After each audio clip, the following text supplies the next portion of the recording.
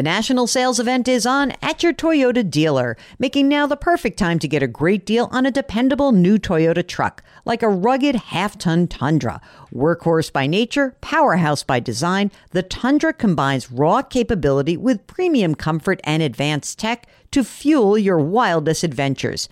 And with the available iForce Max hybrid powertrain, you can take electrifying horsepower farther than ever before. Or check out the fully redesigned Tacoma, delivering trail-dominating power and captivating style. The new Tacoma was born to make your off-roading dreams come true. And with new available tech, this legendary truck is getting even better. And when you buy a Toyota truck, you buy Toyota dependability, meaning your truck will hold its value long into the future. So visit your local Toyota dealer and check out amazing national sales event deals when you visit buyatoyota.com. Toyota, let's go places. Ryan Reynolds here from Mint Mobile. With the price of just about everything going up during inflation, we thought we'd bring our prices down. So to help us, we brought in a reverse auctioneer, which is apparently a thing. Mint Mobile Unlimited Premium Wireless. How to get 30, 30, bit to get 30, bit to get 20, 20, 20, bit to get 20, 20, bit to get 15, 15, 15, 15, just $15 a month? Sold! Give it a try at mintmobile.com/switch. $45 up front for 3 months plus taxes and fees. Promo rate for new customers for limited time. Unlimited more than 40 gigabytes per month. Slows full terms at mintmobile.com. Welcome to the Jill on Money Show. It is Friday, April 1st, and we are here to take the mystery out of your financial life. Do you know how we do that? We ask you to send us your financial questions, anything money related, really anything. And it can be a last-minute tax question. It can be a life insurance question. It can be a question about college funding. That deadline's around the corner.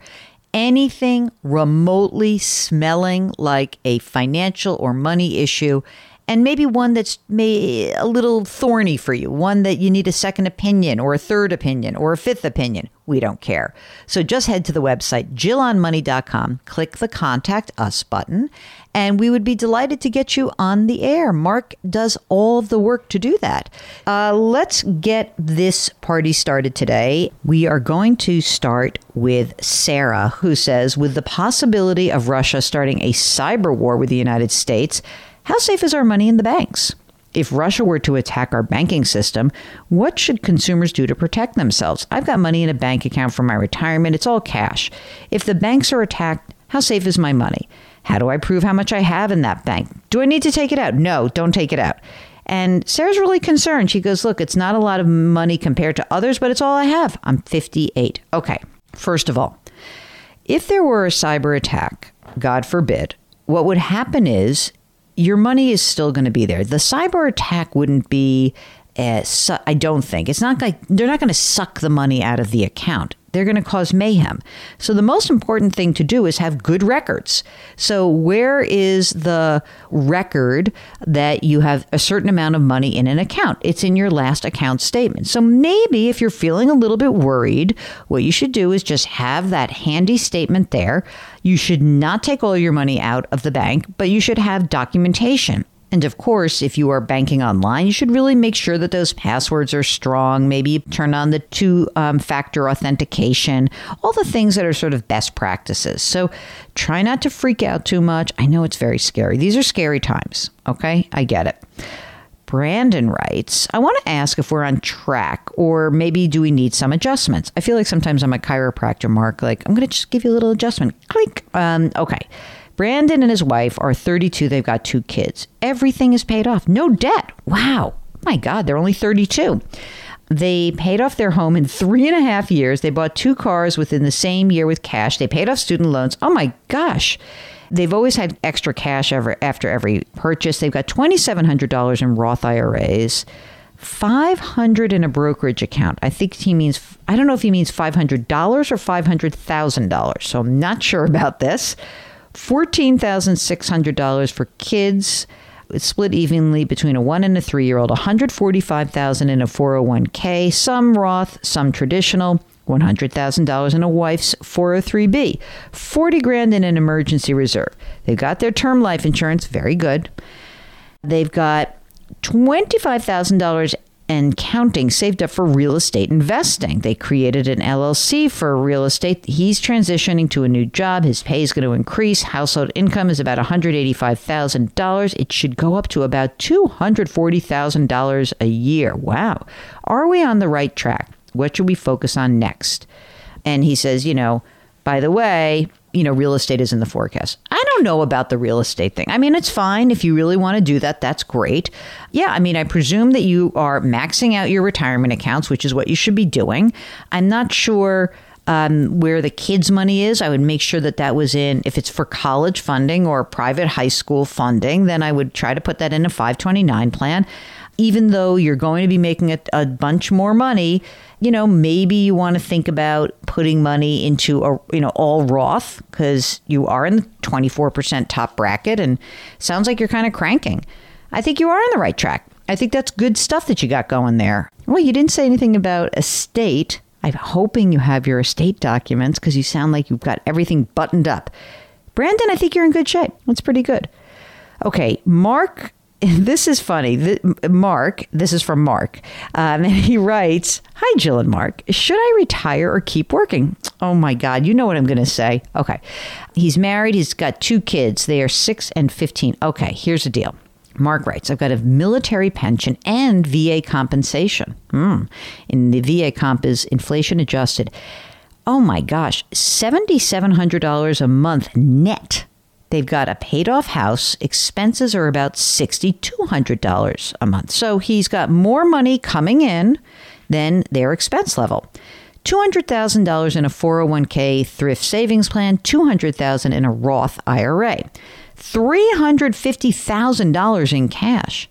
The kids' college should be mostly taken care of from the GI Bill transfer and from 529 plans, about $70,000. My wife is currently working part-time. She makes $2,000 a month. I make around $13,500 a month with pretty good perks. What do you think? Should I keep working until all the kids get out of the house, socking away cash, or just relax and be super dad? I think, he writes, that I'm financially independent right now, but worrying if you have any concerns or advice. My wife and I are both 43. I have no concerns or advice. I think you're in great shape. Do you like working? I mean, obviously, if you like working, you should keep working.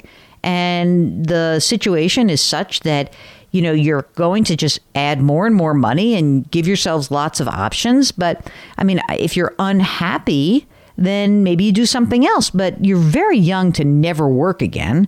I'd be delighted to learn more, whether you really think you should just call it quits. But I don't know. You got a kid who's 6 and 15, super dad. And a teenager probably is like kind of over you already. I don't know. I have to know more. Jill on life. That's it. I'm weighing in on his life. I really need to know more. Okay, this is a message. If you read this on the show, please state it's from Anonymous. Okay, Anonymous. Anonymous, I want you to tell me how much you love the show. And here's what Anonymous writes. "Hi, Jill and Mark. I absolutely love your show. It's a highlight of my day. Thank you for all that you do." Okay, Anonymous. Anonymous writes, "I had a Roth question. My husband and I are in our mid-40s. We've got about $500,000 saved for retirement, a house with a mortgage at 3%. We don't make extra payments. We've got no other debt. 3 children who are under the age of 10. We're building up 529 accounts. Each has about $30,000, and we've got an emergency savings fund. Great. My husband recently received a raise. He's making about $190,000 with bonuses of an additional $250,000. He's maxing out retirement. He does not have a Roth option. All right, so let's just add. So $240,000 is what he makes. She makes about $80,000 and uses her Roth option through work and will soon max out her contribution. Question about the Roth. Of the $500,000 in retirement, we've got about $10,000 in a Roth. It feels not worth it to me to keep contributing these amounts to Roth through my work when we could be lowering our taxable income. But I feel like you might tell me I'm wrong. I'm still not clear on the logistics of what I do with the Roth part of my 401k at retirement. Okay, here's how that works. Let me just get this out of the way. Once you retire, You've got a Roth 401k at work, then you turn it into a Roth IRA. You just roll it over. So that's what you do. And then what you make sure that you do is make sure that the Roth portion goes into the Roth IRA. That's it. If there's any pre-tax money, it has to go separately into a traditional IRA account. Okay? And she says her husband has an old IRA account out there. He needs to roll it into his current 401k. That's another story. No other retirement accounts. I mean, you guys do make a lot of money, but you're in the 24% tax bracket. I don't know what your income is going to be in the future, but, you know, I wouldn't mind you continuing to use the Roth just because it gives you some money that's already been taxed and your husband's doing all pre-tax. So to some extent, it's a nice way to kind of diversify your retirement. So I'd keep doing it. And Anonymous, if you have any follow-up questions, we would be there for you. Okay? Kimberly says, you tell us we're supposed to be ready for the long haul. I'm 65, so I don't have a long haul time frame ahead. What should I be doing now to help me not lose all of my money? Oh, I think you're maybe talking about you're worrying about your retirement account. So here's the deal. When I say you're investing for the long haul, even if you are 65, if you are investing at 65, you really need your money to, at least you need to plan on your money lasting for 25 years, you know, till you're 90. So the idea of you're investing for the long haul is a long haul, decades in the future. So I'm not saying that you should be, you know, cavalier about it and not care. I think you should be carefully allocating your portfolio that can grow over the longer term, faster than the pace of inflation.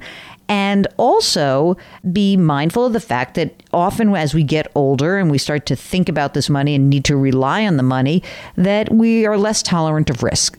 If you need more help, then Kimberly, please do feel free to get in touch with us. Very, very happy to do that with you. Okay, that's it. That's your Friday show. And you know what happens on Fridays? We do a little business. So our music is composed by Joel Goodman. Mark Talercio is our executive producer, the best one in the universe. He's also the guy who puts together the free weekly newsletter, which you should be subscribing to. We are distributed by Cadence 13. Take a deep breath and get outside and get some fresh air and try to not be so panicked about the state of the world, even though you know what? Just think, I'm panicking about the state of the world so you don't have to. Okay? Let me do it for you this weekend. I'm happy to do it. Try to lift someone up. Grit, growth, grace. Thank you for listening, and we'll talk to you tomorrow.